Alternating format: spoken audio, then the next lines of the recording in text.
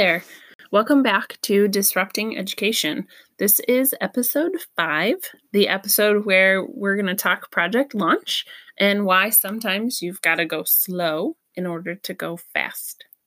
I'm Megan Nix, a teacher turned project-based learning coach in Michigan.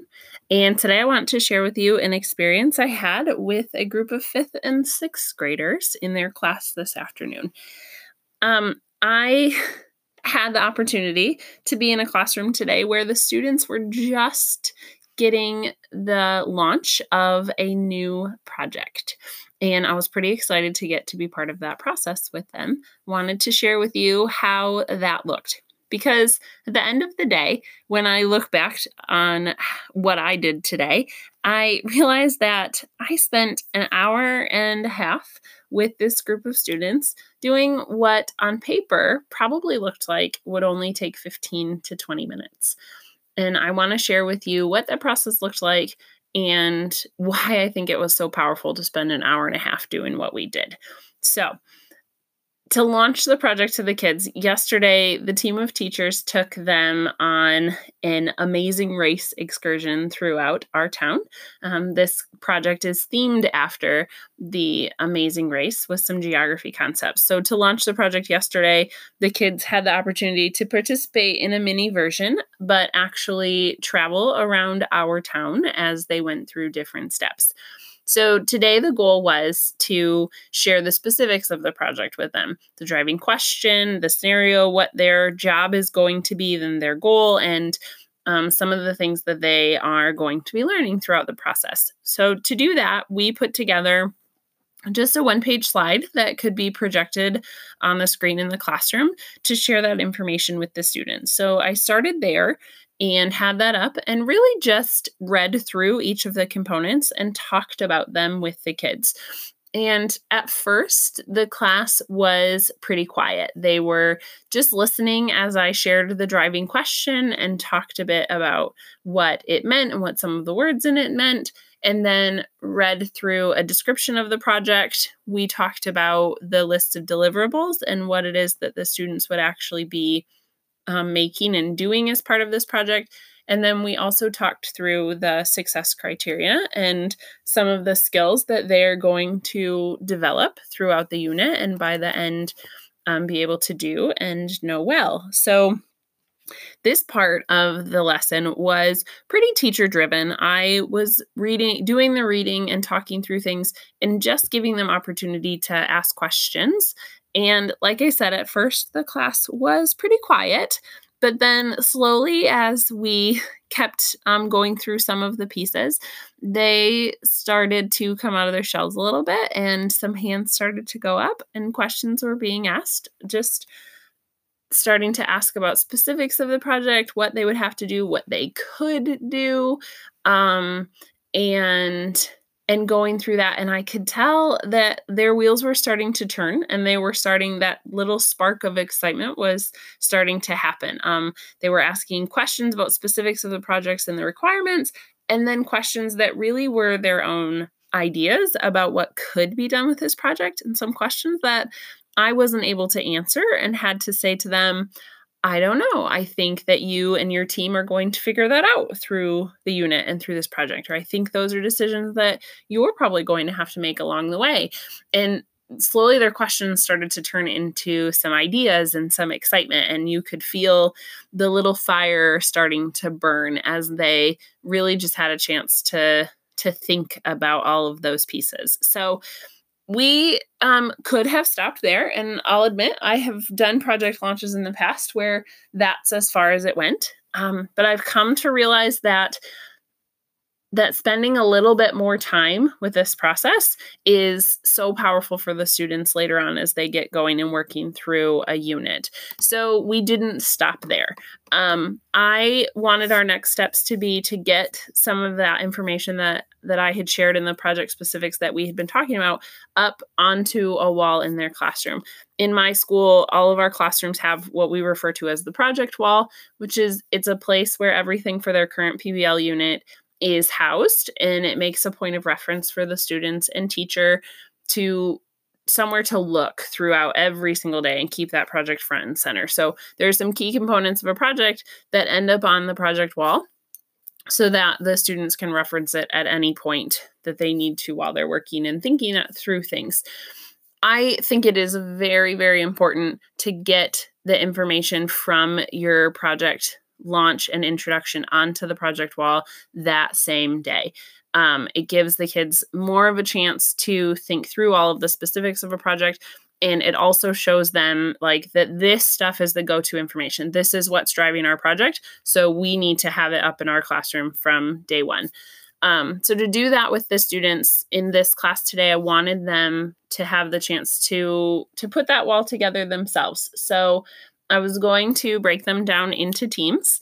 When we started, I had envisioned 4 pieces that needed to go up on their project wall: the driving question, the list of deliverables and things that they would be making and doing and have put together by the end of the project, an idea of their audience and who it was that they were trying to target with those deliverables. Who are they making them for? And then the list of skills or success criteria that the students are going to be developing throughout this project. We actually ended up in this room with a 5th team or piece of the project wall as well, because while we were going through the project specifics and the students were really starting to get tons of ideas out there, they wanted to have a place to be able to put those ideas. So as people have thoughts throughout the project of different ways that they could do it and make their amazing race product happen, they had somewhere to put those ideas so the class could see them. So we added that to the project wall as well. So I just really quickly took the class and broke them up into 5 groups, handed each group a piece of paper, and assigned them one of the components. And the only direction I gave was that it was their job to get that information ready to go up on the project wall. So at this point, the slide that we had gone over the project specifics was still projected. And really the students were just taking that information and putting it together on this piece of paper in the way that made sense to them and their little team so that we could tape it up there. And at this point, that might seem a little bit like, well, why take 10, 15 minutes to, have the kids do that? It's going to take them forever. They sometimes get a little off task when you could just print that one page and stick it up there, or the teacher could write these things out and put them under each component really quickly. But the power comes in giving the students the chance to own it in 2 ways. And I got to kind of watch some of that happen today. So I want to share the story with you. It's really what sparked me to come on and talk about this tonight. Because as the students got working, one, I think them putting together the project wall, it gives them a personal connection to it. When they're the ones who've written a piece and made it look how they want to and put it up there, they're connected to it and now they're owning it. So we broke into these little groups to start to build that ownership. As they got working, a couple minutes in, I had one student come up to me and ask if they could decorate their page. And I kind of chuckled a little bit and said, sure, it's your project wall. If you want to decorate a little bit, go for it.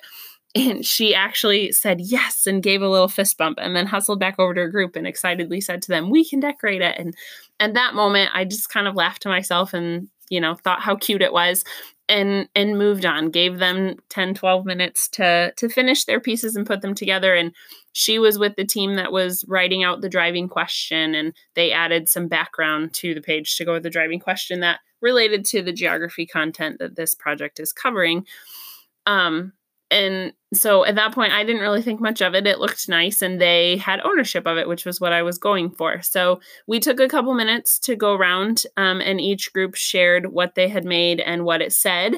And then we put them on the project wall. So this also turned into a second opportunity for the students to hear the key information for this project. So more time for them to think through the driving question and the success criteria and what that was going to mean. And we had some good conversation about who the audience might be for their end products. So we got all of their pieces up on the project wall. From there, the next goal today was for them to be able to spend 10 minutes starting to brainstorm with the team that they're going to be working with on this particular project, so that they could take some time to get some of their initial ideas and thinking down on paper and recorded. They had a mini amazing race experience yesterday. Today we went through all the project specifics.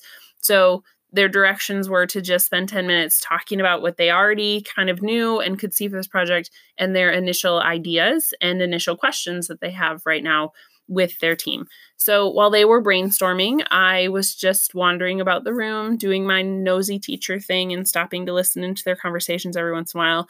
And this is where I had my big light bulb moment today, because as I was wandering around listening to conversations, that same student who was so excited to decorate that page referred to the driving question for this project at least two, I think actually 3 times during her brainstorming session with her group.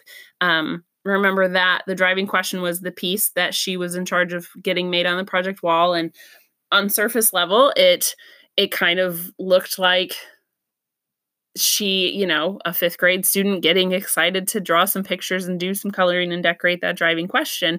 But in reality, what I realized is it was 10 minutes of her spending time looking at the driving question, rereading it, saying it in her head over and over, finding some connection with it in the decorations that she and her group were putting on the page.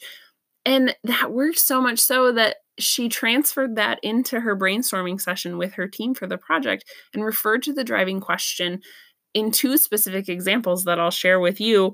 One being she had an idea for something that they might do with their project, and she used the driving question as kind of her backup for her idea. And she said to her team, I think that this would really help us answer the driving question because, and explained how her idea connected to everything, which I thought was like really cool. I heard her say it and I was like, oh, that's awesome. Like they're using the driving question already and we just got it introduced to us. That's so powerful.